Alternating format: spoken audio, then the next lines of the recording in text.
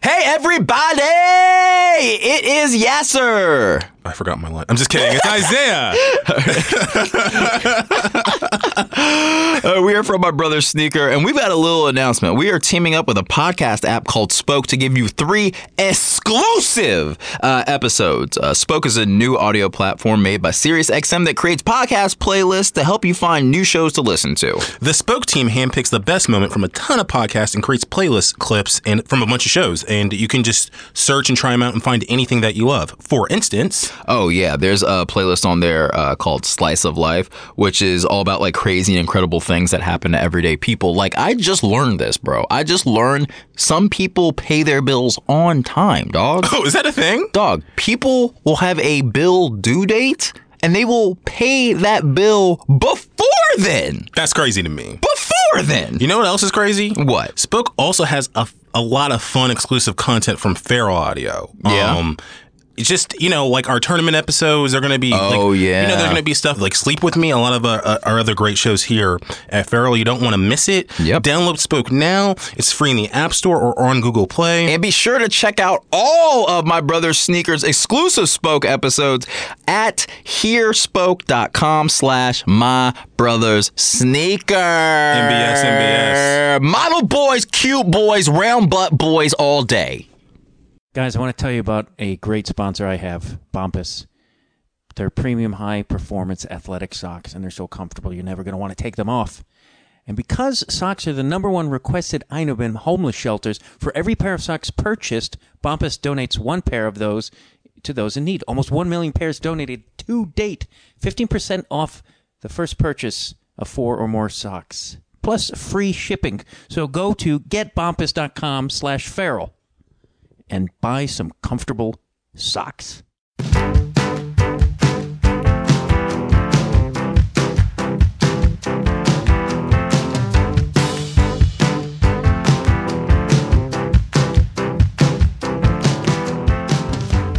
Hello, and welcome to Conversations with Matt Dwyer. I'm Matt Dwyer. Thank you for listening. If you haven't listened to my show before, it is just what the title implies there. It is a conversation with me and another person that's really interesting, often far more interesting than me. Today I talk with Jamie Prater, who made the documentary No Place to Call Home, which is about the Christian Commune, Jesus People USA, Evangelical Convent Church. Did a mouthful there. And it's a pretty intense document. The world which he grew up in is already intense, this commune. But then all these, he was making a film. Slowly he discovered all these tales of darkness within this commune. I'll let you get to I don't want to ruin it. That goes on in the conversation. Also, I forgot to mention, if you like my theme music there, it's a band called Les Blanks. Check them out at lesblanks.com. I know they're going to have a new album coming out in spring of 2014, I believe, sometime early 2014. You're going to want to hear that. Also, I just want to say real quickly, if I can do that, if you're one of those people who believes that the world is 5,000 years old, I don't think you should be allowed to vote. I don't really think if you're going to deny fact and science because some other book that has a lot of questionable content to it says so, you shouldn't be able, like, you've proven that you shouldn't, and you shouldn't have influence. You shouldn't be able to vote on matters that might influence other people to believe in or force them to hear about such stupid things as that the world is 5,000 years old and was created by a guy with a big white beard.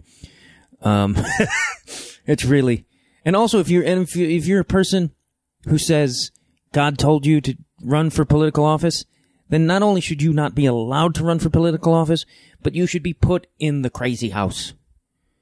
Because I don't think God, if you look at how the world is going, I don't think God is going, hey, I'm going to ignore these kids with AIDS over here in Africa, but hey, you guy, get a lot of money from the rich white people and run for office, because I'm telling you to. What? Hey, there's another tsunami destroying Asia? Yeah, well, that's cool.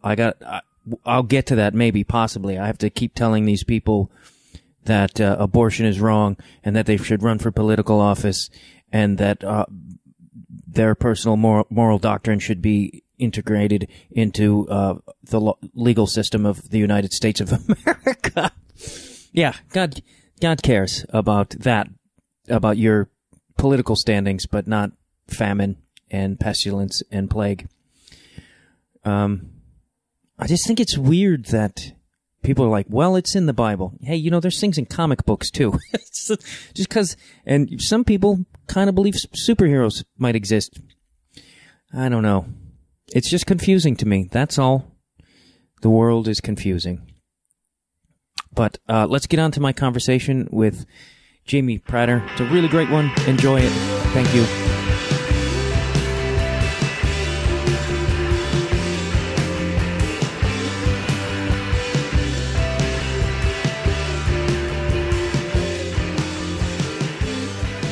And I think it's best to start with your film is called No Place to Call Home. And That's right. I think you would probably articulate what this film is better than I would. If I would articulate it. No Place to Call Home chronicles the lives of several people born and raised in the Jesus People USA commune on Chicago's North Side. It's a little bit more nuanced than that, as it basically the film it's really a story within a story. So the film chronicles my own discovery of rampant cases of child sexual abuse that went on between 1974 and 1998, unreported largely in Jesus People.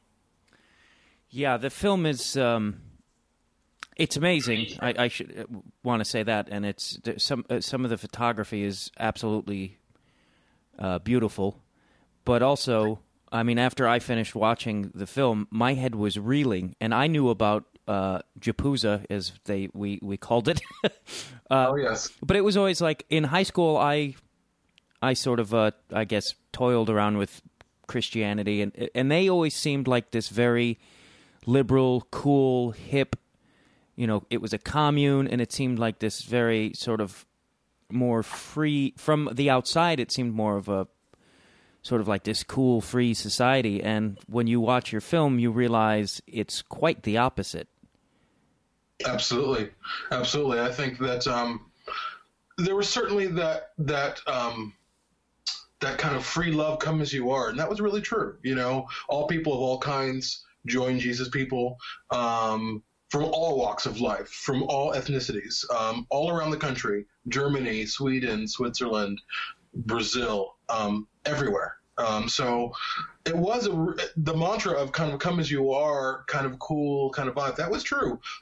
Now, things changed a bit after you got there. But there are certainly different rules in place for different people. So, I mean, on one level, it sounds like a great experience. You're in this multicultural sort of world. You probably are meeting some pretty fascinating people and having some, I would imagine, some pretty great dialogues with people. Absolutely. And I think one of the great things that Jesus People taught me, one of the great pieces of or components of my character is the ability to love all kinds of people and to be compassionate and be gracious and be patient, because there was just so many, there were so many people from so many different walks of life. Sometimes people were coming off of drugs. Sometimes people were coming out of the prison system. Sometimes people were just coming from families that they feel estranged from. So it was, in that sense, it was really wonderful. There's a lot of wonderful things about it, things that I wouldn't trade for anything. And I feel like it's given me a character and a uniqueness of my own character that I wouldn't necessarily have gotten growing up in suburban Chicago. Yeah. It seemed like it seemed a little, I mean, people come there, and if you have kids, they kind of don't they kind of separate the kids from the family a little bit, or was that just in certain cases? It was in certain cases. Certainly that was an earlier practice. Not everyone it didn't happen with everyone. It did happen with some key people. It was kind of haphazard as well. Some people were able to, and this is in the early 70s, early to mid 70s, maybe even to late 70s, because when my parents and I joined in 78, we were a part of another commune on the south side of Chicago, which was primarily African American, except for my mom. And I have an older adoptive brother, and they suggested to her and my dad that he be given to another family. But my parents weren't having any of that. So it was kind of phasing out. Why would they want to why would they suggest that? That's like... I believe because they felt like, well, hey, these people are coming in, and maybe let's kind of ease their burden. I think on some level, I feel like it was, they probably wanted to do the best thing, and they probably thought, well, hey, let's ease their burden. Let's make life easier for them. Let's have these people or these children kind of go with other people who might lessen the burden on this family so the family can get well. Not that we weren't well as a family, but I think that was kind of the thinking. Some families were joining and they were all over the map. And obviously I'm not promoting the practice, but I think in terms of, I think they wanted the best. They just, but at the same time you have these people who are in the early 20s saying, oh, hey, we're going to take your kids from you and put them in other places. But they had no children themselves. They had no idea how to raise children. They had no idea how to communicate with children. And yet they're telling these parents who've had 3 and 4 children or 1 or 2 children, hey, we know what's best for you. And that came through. But they were also speaking for God. God was thrown in there too. Like, God wants this. We think it would be better to serve Jesus if your children were being taken care of people who could really care for them all day. That's a magnificently manipulative statement, because I mean, it's absolutely. Like, who the fuck are you to say what is best? Like, you don't.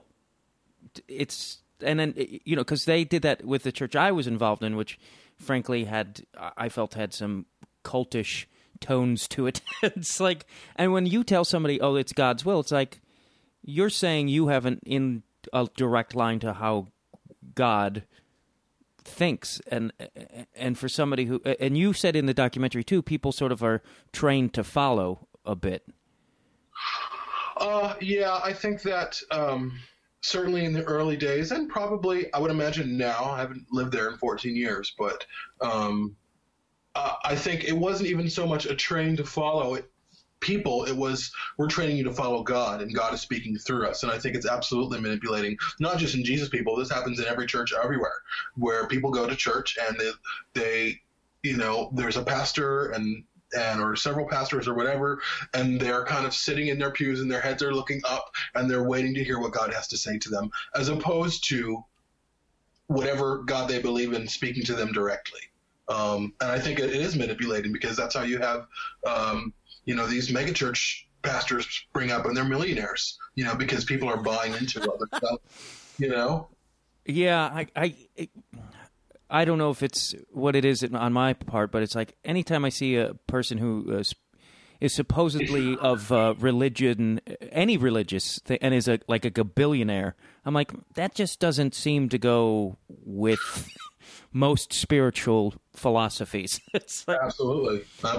And now, just to step outside of the documentary for a second, and when you, because you haven't lived there in 14 years, do you still consider yourself a Christian, or? No, I don't. I certainly consider myself a follower of the life of Christ. I think religion, the construct of religion is pretty much a crock. I do. I agree.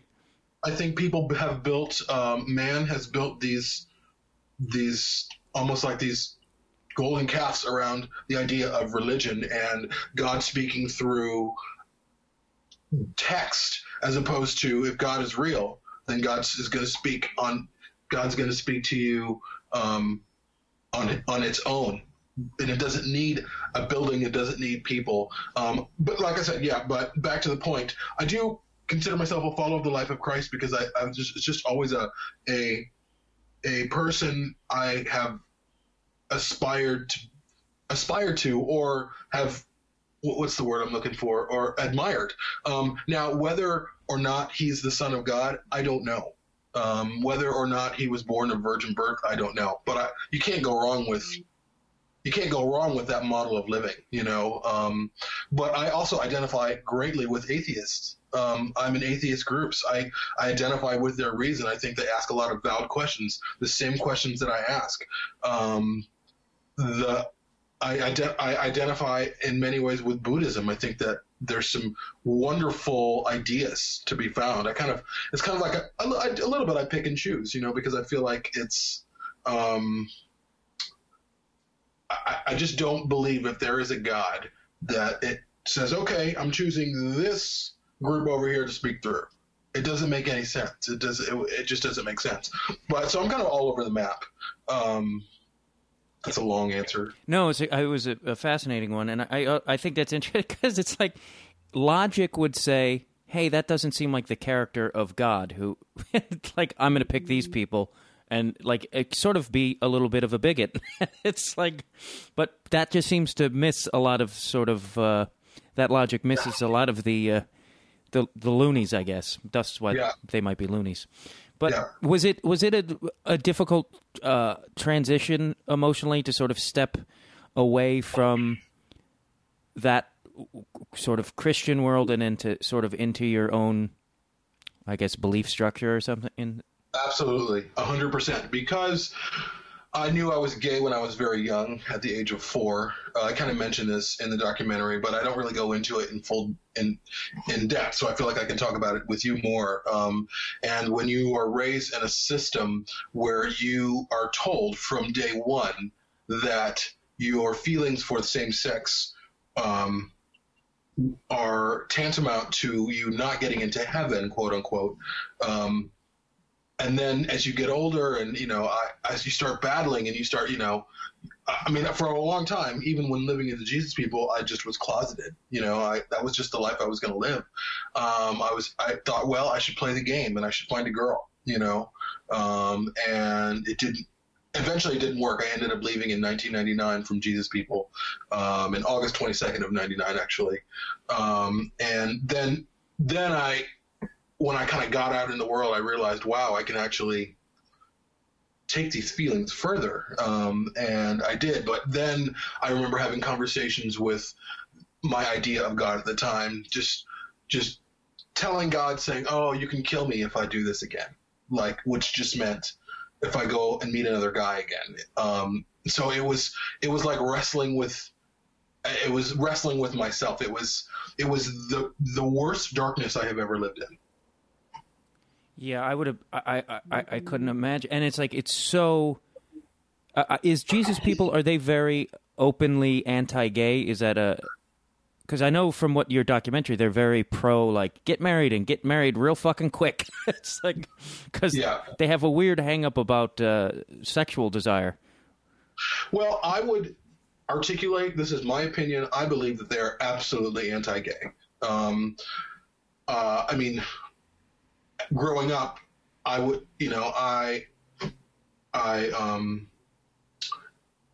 you could see a lot of those traits in me in terms of my attractions for same sex, things that I liked, eventually musical soundtracks, kind of stereotypical things that I was getting into, and that freaked people out. It freaked people out more than just normal, hey, I like this girl, which they still didn't like. If you liked, you know, a member of the opposite sex and you kind of showed that, or you wrote them a letter or whatever, that was also terrible. But the gay thing was worse. It was the worst thing ever.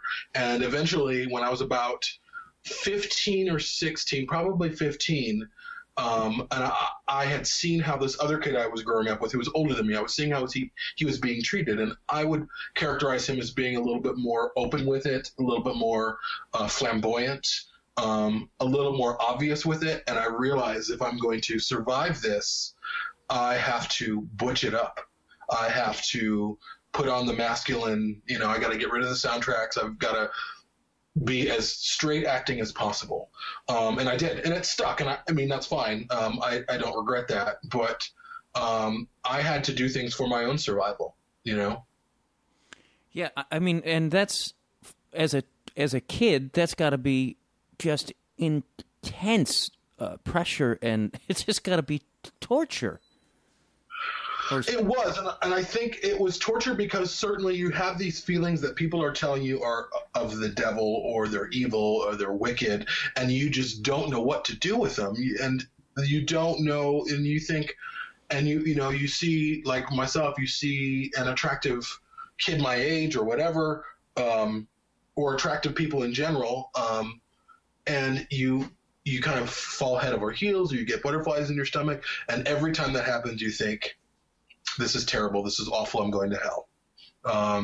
Every single time. And you don't know. And I remember thinking I wanted to be good so bad. Like I wanted to be good. I wanted to be like good and godly, quote unquote. But I just had these feelings, and they were not going away. No matter what I did, they were not going away. No matter what people said to me, no matter what they told me to do, they just weren't going away. And so I just had to kind of live with it. And I don't think at the time I was thinking it was torture. It was just the way of life. In retrospect, it was certainly torture. I mean, it was awful. So was it part of the reason you left Jesus People was because of those feelings? No. The reason I left Jesus People, my parents left in March of 99, and my sister, and I remained for 6 months later, and things were just happening, and I didn't feel welcome there anymore. And I'm 23 and I'm living there still, and this is my childhood home, but I'd been going to college. I think I was the only one who had ever grown up at Jesus People who was allowed to go to college. Why they let me, I do not know. Why they don't let people go to college? Back in the day, they did not. These days, but it's still something that, well, you're not going to join Jesus People and then go to college. So it's something that they still don't look down. They still look down on, but it's a little bit more accepted than it was before. But back in my day, there was like, no, this is just something you do not do. If you're going to do it, you need to leave. That's yeah. And do they must homeschool? I'm guessing all education is through them. Absolutely. That is seriously detrimental. It's like, yeah, I would agree, and I think it wouldn't be detrimental if the homeschool curriculum was actually good, but it's not. It's pretty abysmal, which is my opinion. At least, and I'll say it was abysmal when I was in school. We got taught through video teachers, and so we all had headphones on in high school, and it was all in one big room. And so you'd have one class taking their English class with headphones on, looking at a monitor in one area, and then, we'd have classes that weren't with videos, but some of the people that I have grown up with who have graduated were not able to get into college because of their diplomas. The colleges wouldn't accept them. That's very much cultivating a world of you can't leave. It's like, yeah, I firmly believe that the way Jesus People raises children is to raise them to stay put. At least that is my experience when I grew up. And I think you would at least be like the Amish and say, go, have fun, see the world for a couple years. And tell us what you think. Come back if you want to. Stay if you don't. Do they have a theory of why, or like a philosophy of why they? I mean, is that it's because sometimes it's maybe not a conscious choice. Maybe it's just the way things ended up. But do they have a theory of like the world is evil? Don't be a part of the secular world. I would say when I was growing up, that was very much the mantra that I heard. From all kinds of people. The world is wicked. You don't want to go out in that world. And I liken it, and this maybe it's easier for people to understand. It was very much like The Village by M. Night Shyamalan. I mean, almost exactly in some ways, where that outside world was very scary. There's monsters, and I remember hearing over and over, don't go out in that world. That world has nothing for you out there. And so then it creates a fear of, you're just terrified to go out in the world, So then when you actually do go out in the world, for many of us, it became very, very, very difficult. Fortunately, my parents left before me, and they, I ended up actually moving in with my brother initially, and then my grandmother, and then my parents later on. but yeah, I don't think I could accurately, just because I remember even when I was 18, I got a job outside the community, which I still don't know why they let me do it, but they let me do it. And I remember talking with some of the people at my job, and they would curse and say crazy things, and I would just be traumatized by it. Yeah, traumatized, like, just because I'd never heard some of the things that they were saying. And I was also a pretty late bloomer, you know. I had no real idea about sexuality, or, I mean, I knew how I felt, but I didn't know how things worked. And this one kid who went to school somewhere in like Evanston or whatever, he would come after school to help, and he would just curse up a storm to me. And it would, like I said, it was just traumatizing. And in many ways, I have always felt like I was never prepared for the world. And I think maybe we all feel that a little bit in terms of how we grow up. But you're talking about going from a very closed off section or commune, living in a compound, to being pushed out into the world. Oh, I hope you make it. And that's not even, and you're saying that to yourself. They're not saying that to you. That's amazing. And too, this you mentioned something earlier about how it was very accepting and anybody was welcome, which for one seems a bit hazardous, because in the documentary you state that there was like murderers and registered sex offenders allowed to come into the community. Yeah. I mean, I think, on one level, the come as you are thing was great. But, you know, it was great for, I suppose, adults. But when you're telling people come as you are and stay in our kids' bedrooms, that's a different, you know, that's a whole different story. You know, come as you are, stay in our kids' rooms, and we're not gonna do any kind of background check on you. It was just a cocktail for terrible things to happen. Yeah, I mean, it does seem very Christian of them, and that's really great. But I mean, in reality, in society, it's like you can't. Yes, maybe a guy who murdered people can reform, but it's also somebody like a sexual predator, not always reformable. It's a very often, and it's not even just sexual predators too. I think you don't know.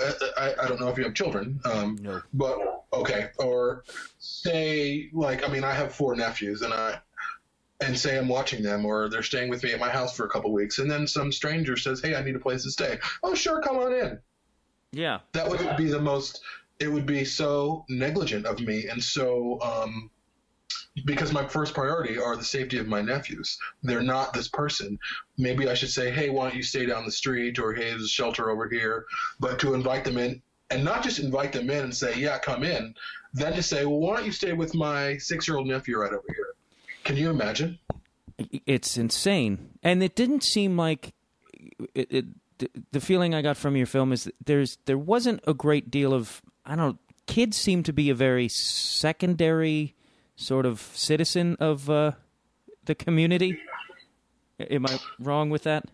No, I would agree with that statement. I think in my experience, what I believe was that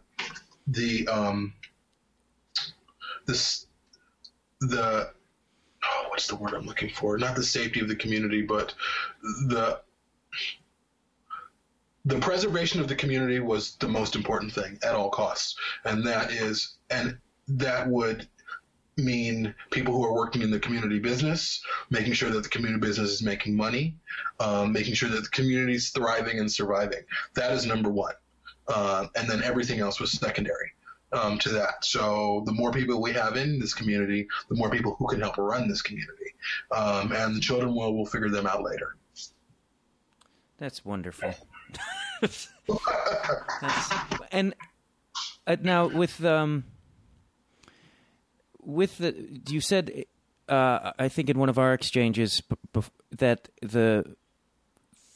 that what you show in your film is sort of just the tip of the iceberg, that there was a lot of things. It was too big of a story to actually fit within your film of, I guess, was that just related to the sexual abuse, or was that related to sort of other forms of corruption or abuse?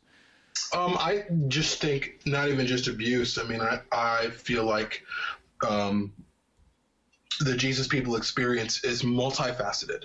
And there are people who've joined Jesus People and left and who are better for it, who had a wonderful time. There's many of those kinds of people, and I want to make sure that I kind of tip my hat towards them, because I think that that's important. But I think if you were a single man and you joined Jesus People back in 82, your story is going to be very different from mine, someone who was essentially born in Jesus People. I was 2 when my parents joined, but I don't remember my first thing until I was 4, so it's just so multifaceted. And then you have people who joined Jesus People with children, and their children were taken away. That's a story right in and of itself.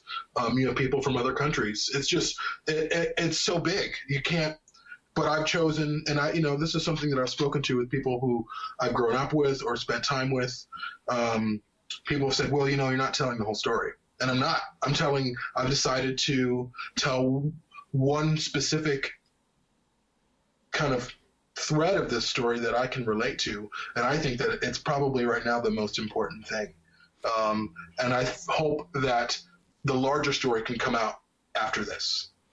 Yeah, I mean, even if there are a number of great tales of that community, if any child is abused and people turn their back on it, that's a horrible, horrible tragedy. I would agree. I think right now the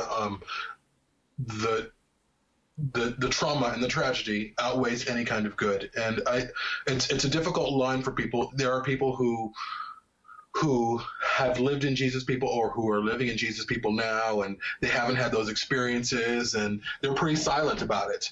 And it's been difficult for me to kind of stomach that, because I've been dealing with trauma for the past 4 years. I mean, certainly since March of this year, I had to go and get a bunch of new interviews, but hearing these stories of these people, even my best memories are now infected with, well, at that time, even though I had this great memory, at this point in 1983, this terrible thing was going on with somebody else, So I believe that people should get behind truth, not get behind their fuzzy feelings, because we all have fuzzy feelings. Even, you always see in the news, you hear about people who were arrested, or pedophiles, or church pastors doing these crazy things, and you see their neighbors, and they're like, oh, I never thought that about them. They were such a good guy. They brought me brownies one time, or, and they're like, well, that's great, but there's still the truth here.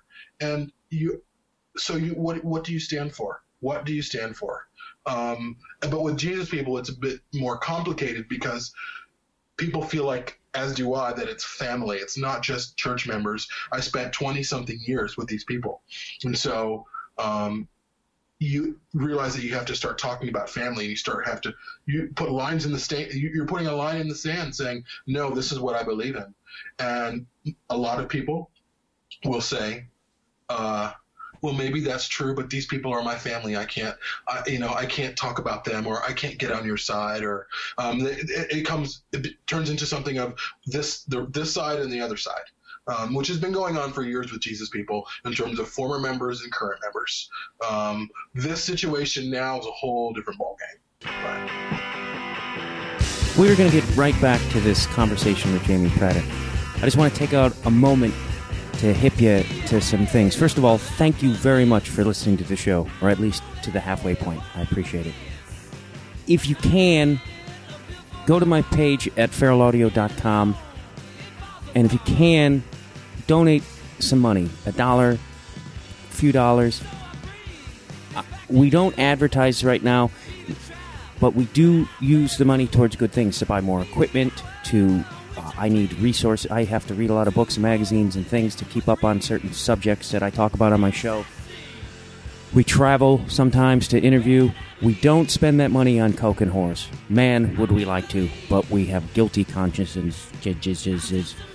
Also, Dustin Marshall sacrifices a great deal of his life to put all the shows on Feral Audio, and he has no form of income other than that, and he works more hours than I ever have in my life.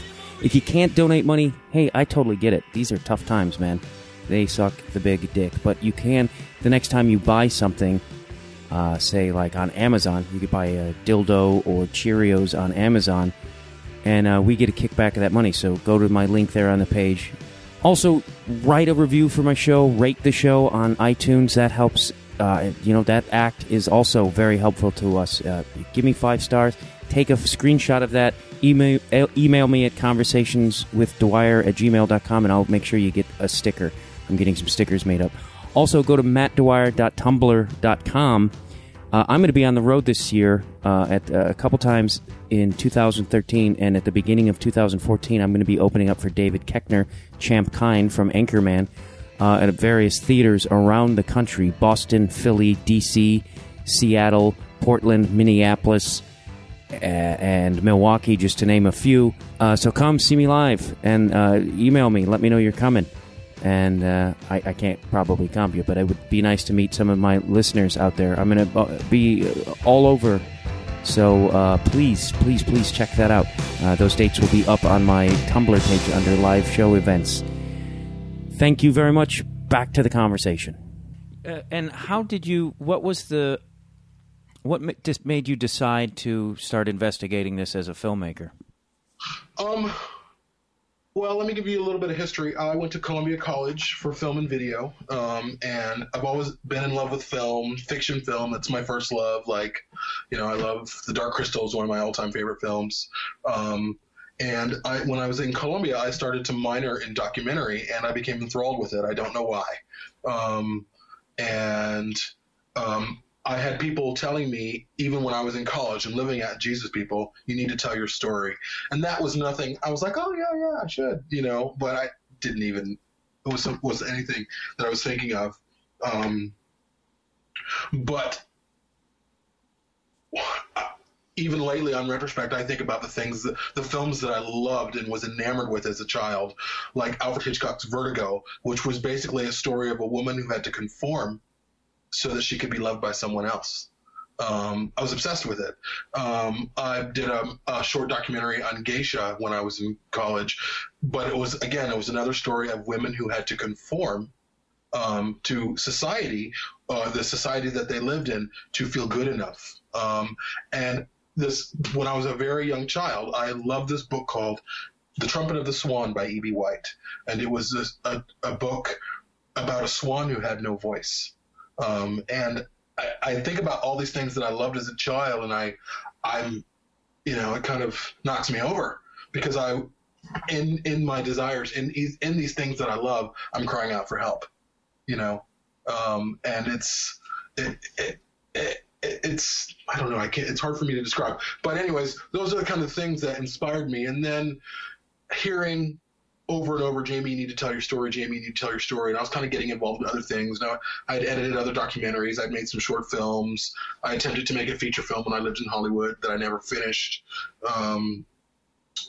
But then I was living in North Carolina in 2008, and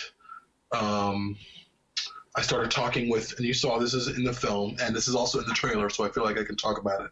I was talking with a girl who I grew up with, who was younger than me, and she was like, just telling me stories about people, and I was like, oh my God, thinking I was the only one going through what I went through.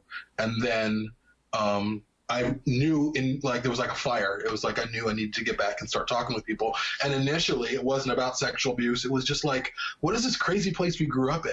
Let's talk about it. And there was no direction. There was no real focus. I thought I was going to make a film that would investigate that. And I did.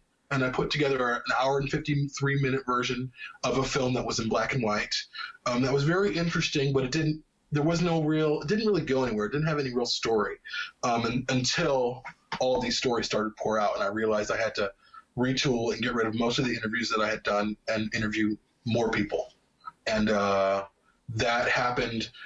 So I posted in a private group, a secret group on Facebook, the first black and white hour and 53-minute cut of the film. And then I invited about 240 former members of the commune to watch it, and stories just poured out everywhere. I was just, my jaw dropped to the floor, and it's been on the floor since. I've still heard, you're talking a week ago, I talked to another girl who joined the Jesus People when she was 10, and she's 50 now. And the stories that she told me, I can't even process right now. I was trying to maybe interview her to get her into the last minute, but it didn't work out. But I just realized this is a story that I need to tell, and this is the story that has to be told. Now, how have they reacted to this at all? No, they have not. Initially, there were some responses because when I first started talking about this and I started really to go public with it on a small level, I was friends with, people who lived in Jesus People, people who I was friendly with. And they immediately defriended me, most of them. There's a couple who still live in Jesus People who I am friends with on Facebook. But it was a real circle your wagons kind of thing. And I got a couple of hate emails or messages on Facebook, but then largely it just stopped. It all stopped. Which is fine with me. But I think this type of thing, when you're talking about survivors of childhood sexual abuse, you don't really want to criticize them in public. Right. Do you think they will ever, like the committee of Jesus People will respond, or do you think they'll just be like, let's not touch this? I would hope that they would respond, I would hope that they even just say, hey, we've heard these, our hearts are breaking, we wish them well, even if they don't take responsibility for it, take their large part of responsibility for it. I would hope that they would say something sentimental, or, hey, we're sorry. I mean, I don't believe they're ever going to say they're sorry, ever, but. Yeah, they won't acknowledge. I mean, do you think that it is the fault of the community that these things happened?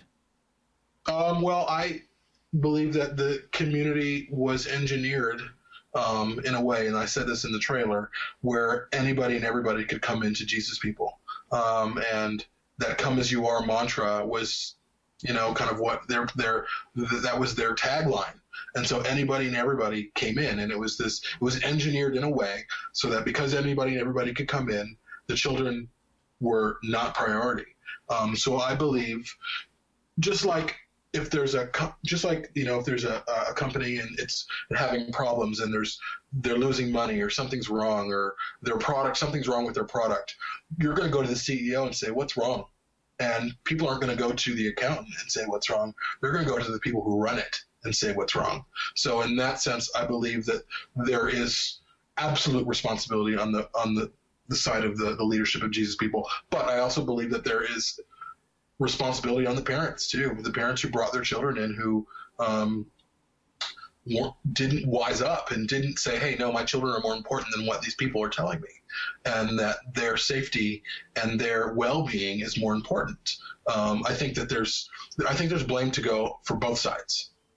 Is there, within the community, is there somewhat of a element of fear? Because there is, like, if you're, say, a man with a family, and from what I gather, it doesn't sound like people. I mean, do they have cash? Can they be like, all right, let's split? I mean, if that's your entire world and you have nowhere to go, you're kind of screwed. Absolutely. And I think ultimately, I believe if you believe in the Christian God, or you believe that God takes care of you or whatever, you shouldn't be afraid. You shouldn't be afraid to leave. And I think people leaving now is probably a little bit easier. But at the same time, the longer you stay at Jesus People, you might be working at a business for them, making money, but your Social Security isn't paid into. You don't have any health care, except for what the city offers. The free city. Whoa! They don't. Like, if a child gets the flu, they're up to the whim of our great government. Yeah, I mean, if a kid gets sick, typically, but it sometimes depends. When women have babies, they'll go to certain hospitals, but largely, if you have, issues with your teeth or whatever, you would go to Cook County Hospital, which is kind of the free clinic. Now, I can't really speak to the details of what goes on there today, but I do know that they still don't have health care. And the longer you stay, like my parents were in Jesus People for 22 years or 21 years, and that's 21 years that there was nothing paid into their Social Security. So that means they're going to be working until they're in their 70s, just to kind of make up for that. So the longer you stay, in some ways, in my belief, it is harder for you to leave, because what are you leaving for? What are you going to leave? If you're younger, if you join in your 20s and you leave when you're 35 or whatever, that's fine. I would think, you still have time to kind of make up for lost time. But, there are people who are living in Jesus People for 30 years, 35 years right now, and they, and that's a tough road to be on. That it's crazy. I mean, those people don't really have a sense of reality, or they have their own reality. It just seems really not good to poorly articulate what I was feeling. But now it's like, now you have, and I'm assuming that when this film comes out and word is getting out, more and more people are going to continue to come forward to you. Do you, and like that footage of the woman you said, the 50-year-old woman, do you intend to perhaps do something with that footage anyway? Well, I was not able to interview her. It just didn't end up working out. I know that's a good question, because people still come to me and the story continues to unfold, but I had to come to a point where I have to stop, because emotionally for me, I can't handle it anymore. This film has taken over my entire life. Absolutely in every way. And I've been pretty stoic about it, I guess, and I've been pretty unemotional about it. And I have to get to a point where I have to be done. Now, I don't think I'm going to be done with the story. I think it's going to, especially when the civil suit is filed, it's going to be a public record, because there's a civil suit going on right now, which I don't know if you should mention that when you edit it. I don't know. I have to find that out. That's okay. But anyways, once the civil suit is filed, it's going to be a public record, and there are going to be reporters and all kinds of people reading that, and it's probably going to make the evening news. So I don't think I'm done with this story in any way. And also, I mean, it's a story that I've lived, so I'm not going to be done. And this is a film that I believe that it's not just me who made this film. It's me and a bunch of other people who came together, who financially supported me, who got me interviews in some cases, who did some footwork in terms of getting the statistics. I don't know if you saw the statistics of people who had been sexually abused at Jesus People between 1974 and 1998, but the statistics are mind-boggling. So it's a long way to answer your questions, but maybe in terms of my film, I'll be done, but in terms of me talking and meeting with people, I won't be done for a while. I would imagine listening to all those stories, and I'm assuming you've probably read even more than that are in the film, like via email and whatnot, must have been really difficult to not, to keep your head about you and not get depressed or upset. Is that correct? Oh, absolutely. I mean, there are stories that people have shared with me in private that trump so many of the stories that I have on camera. But the people are too afraid of hurting other people by telling their story, or hurting their parents once their parents find out. I have certainly gone through a roller coaster of being okay and then hearing a story and then being depressed for a week. Luckily, depression doesn't really stay with me that long, but it's, first of all, I can't imagine carrying these stories. I mean, I went through what I went through as a kid, and it was traumatizing and it changed my life. But what I went through compared to most of the people who I've interviewed is nothing. It's been the most difficult thing, and it makes me angry. I mean, I'm angry, really. And I'm angry that all of this has happened, and that these people are kind of thrown away. These people that a collective of people raised, and then they're either sent off in the night or they end up leaving on their own. And there's no ownership of them, of these kids who are now adults of their lives, or hey, maybe what you went through was really difficult, in part because we engineered it that way, even though we didn't mean to hurt you. Having their knowledge, having their stories in my head, I mean, they swirl around in my head every day, and it's the only thing that I can do is get this film out and, have people see it so the truth can be, shown to the world. And so then hopefully the court of public opinion will exact whatever it needs to. It's amazing. Like when I'm watching the film, these people who are claiming to be Christians and good Christians, and yet, like, how do they not, are they sociopaths? Because it's like, do you not know that what you're doing is wrong? And in some instances, it was like repeated. I think, like most institutions, you're going to see it more clearly on the outside than you will on the inside. And I think that goes for everything, not just Jesus people. I want to kind of stay away from myself, kind of more incendiary terms. I don't, and I think I need to say this, I don't hate them. I've never hated them. I have a deep sense of love for who these people are. That doesn't negate the horrible negligence on their part. But the question that you asked, I asked the same thing. Like, how could you let this go on?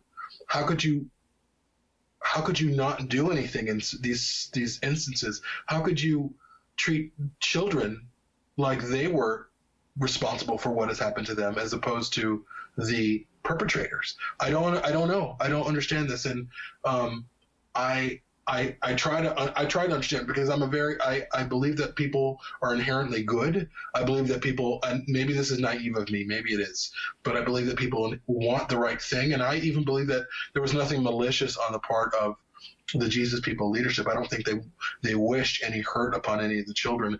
But what I think happened is the preservation of the community was such priority that any type of reporting of abuse to authorities would undermine that. That's my opinion.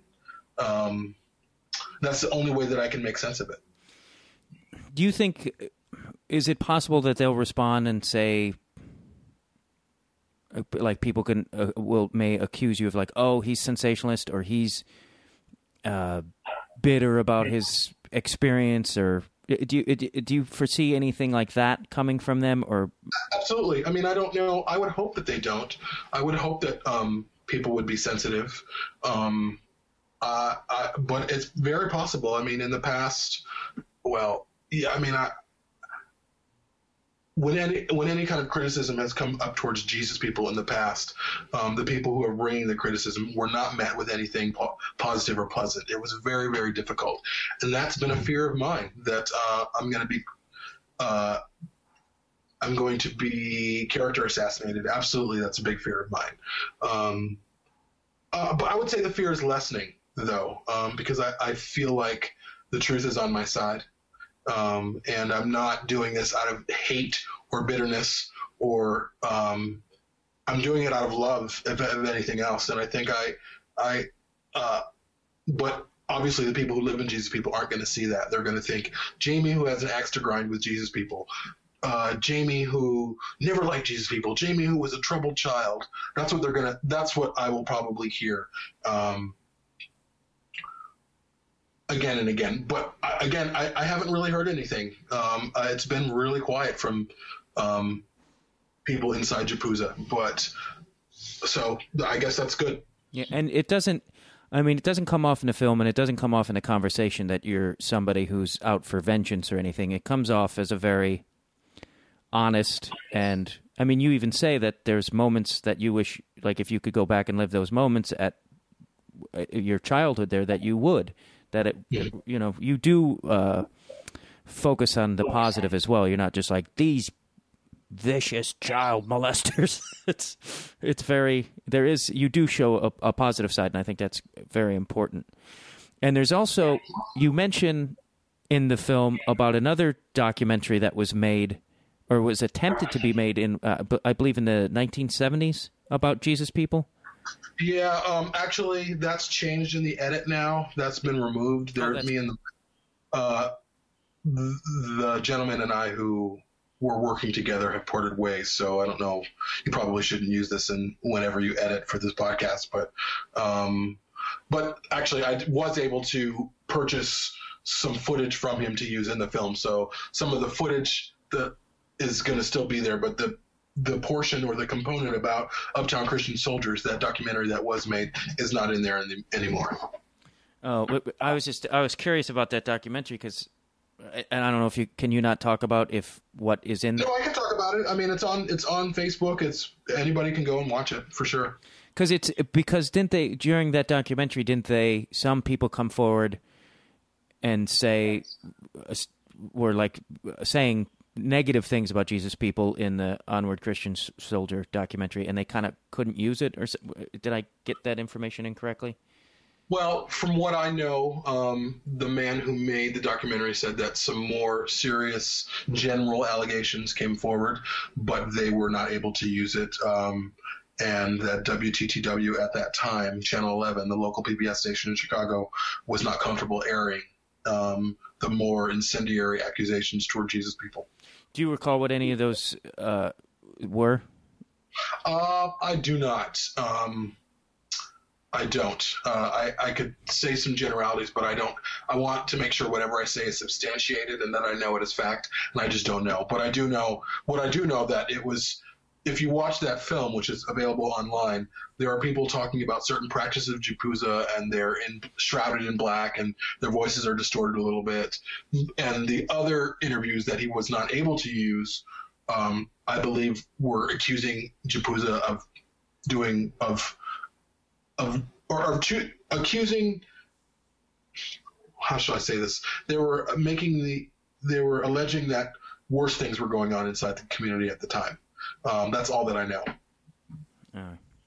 And just, do you have any idea what you want to do once this film is done? Because I would imagine it's going to feel, once it's finished and out there, you'll probably feel like a huge weight has lifted off your shoulders, I would imagine. Yeah, I'm feeling that a little bit more and more. The film is just about done. I'm sending it to Sundance either sometime today or tomorrow. I'm going to FedEx it overnight. So my first hope is that, I need a distributor. I don't have a distributor of the film. I've gotten enough feedback from people who are filmmakers who are unrelated to the story, who aren't emotionally connected, that I have something that is really powerful and really important. And so my next step is to get a distributor, and hopefully that I can do that through Sundance. Unfortunately, with Sundance, I have to wait until January if they even pick me. And I won't even know if they pick me until December. That's my dream. I think that's probably every filmmaker's dream. But the film is essentially done it will be, at least by, the end of this afternoon. It'll be done as it can be until I know what Sundance has to say. But I at the same time, I don't like having people. I don't want to make people wait either, because I feel like this film needs to get out as soon as possible. Would I love people to go into a theater and watch it? Absolutely. Documentaries are far less lucrative than fiction films. There's a much larger market for other things. But my focus right now is to get a distributor, and if I got a distributor tomorrow, and I would probably pull out from Sundance if it was a good enough deal. And how do you go about getting the distributor? Do you send the film to? I have no idea how that is done. Yeah, it can be done in many ways. You can kind of pitch it to certain studios or distributors. I can distribute it myself, which is I know I have friends who have done that, and they, it was a pretty good market for them. Part of me, I kind of want to let someone else do that. I don't want to have to now I have to master a DVD, and now I have to get it printed. Now I got to get all these cases. I don't want to worry about all that. But it might come to that. So, and maybe that's the best route for it to go. But I would like it to be aired on something like PBS or HBO, just so that the world can tune in. And it's not just like, oh, hey, let me buy a DVD, whereas you can go to one place and see it. Eventually, I would love it to be online for free at some point a couple of years from now, once it's, the market's been, I've used the market enough. But I just think it needs to get out there. There's some information in there that needs to be exposed. And do you know what you would like to do for your next project after this? Are you going to go after another documentary, or are you going to... Oh, that's a good question. I had a couple of documentaries in mind. Like I said, my first love is feature film, is fiction film. I'm going to let kind of where this film goes dictate to me what my next project's going to be. I had I had an idea of doing a documentary about how women are viewed in this country, how women are kind of articulated and framed in America, and do that in context of domestic abuse. And kind of the players in that. That's a pretty heady thing. I don't know if I can get into anything that heavy. I think I need something lighter. I have another friend who is a cartoonist who I was thinking about doing a documentary short on him. But I don't know. I feel like the doors are going to be open that are going to be probably a little bit bigger than I realize. So we'll see. You could do a documentary on a comedian who does podcasts who also loves to who loves to day drink, and it's mostly just me day drinking. It's not really exciting. It's just me in a dark, quiet. It's a very sad film, really. We could call it The Afternoon Lush. And now, if I'm not mistaken, you were. There is a PayPal thing for your film too to help with the post production, or is that been taken care of? Or because we're still raising support. There's still some things that I have to get done. Initially, when we started Kickstarter, I was going to use most of that money for finishing my film because I thought, I'm kind of done with it, and then I realized I wasn't done. So most of that money that I used, or all of that money that I used, aside from some new equipment, went to me driving all over the country or flying all over the country, getting more interviews. And there are certainly costs involved in terms of audio mastering, which for some reason costs an arm and a leg. And I've had some great supporters behind me. I've had a lot of people who have really ponied up in terms of financial support, and it's been awesome. But certainly there's always the desire for more. Most of the money for the film came out of my own pocket. The last few $1,000s came from other people. But that's something that I still really firmly believe in. And it's always difficult for me to ask for money. I've never been in this position before, but people really believe in this. And it's been really humbling for me to, even with my Kickstarter, people kind of took it over and they say, hey, let's raise this money for Jamie. And they did. And I've had support after that as well. And certainly if I end up going to Sundance, that's going to cost me some money. And, right now I moved to my parents' house in Indiana to finish the film. I quit my job. And I've kind of been living the best that I can, that way. And it's in the country. It's great. I'm looking out a great window right now with trees and farmland and all that kind of thing. But yeah, I don't want to talk about this too much.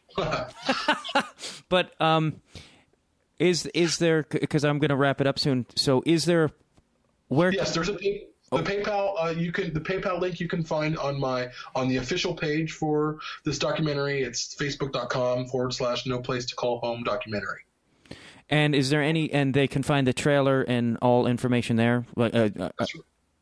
That's right. There are two trailers there, trailer A and trailer B. There's also the statistics that I was talking about earlier in terms of how many people have reported they were abused between 1974 and 1998 in Jesus People, which I think is probably the most important thing, more than the trailers on that page. And do you have a Twitter handle or any of those things people can follow you so they can and Facebook so they can keep up to date on what's going on with the film and when they may be able to see it? Absolutely. My Twitter handle is Sound Go Asunder. And we don't have an official, a site for the documentary right now in terms of something unrelated to Facebook. Right now, the Facebook page is pretty much official, but the official site is probably going to go up within the next few days because things are really ramping up, and I feel like it's about time. So, great. Thank you very much for your time, Jamie. Thank you, Matt. Thank you so much. Yeah. Thank you for watching it and everything. Just for helping the story get out. I think it's so important. And the most important thing for me is this is not about me. This is about the stories of other people. This is about sexual abuse that went on in a group that went unreported and that was in large part quieted. And that is what is important to me, and getting the people who are involved, getting them some type of healing or having their story be told so that they can get to a place in their life where they can live their life and thrive, as opposed to just barely survive. That's paramount for me. Great. Thank you very much. Thanks, Matt. Thank you very much for listening to Conversations with Matt Dwyer. Please find other shows on Feral Audio and listen to them. Keep supporting us, and power to the people.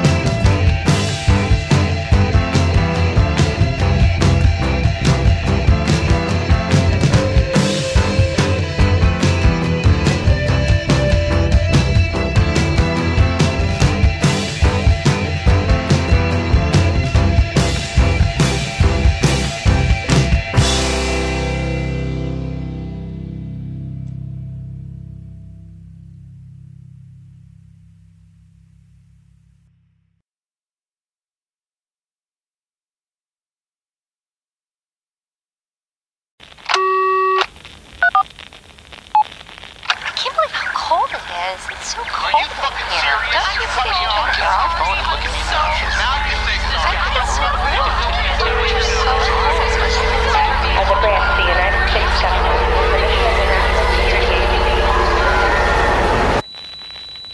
As a branch of the United States government, it is the mission of the National Security Agency to assess and flag citizens of the country who may present a threat to its security. The NSA has clearance to wiretap by any means necessary. Tapped.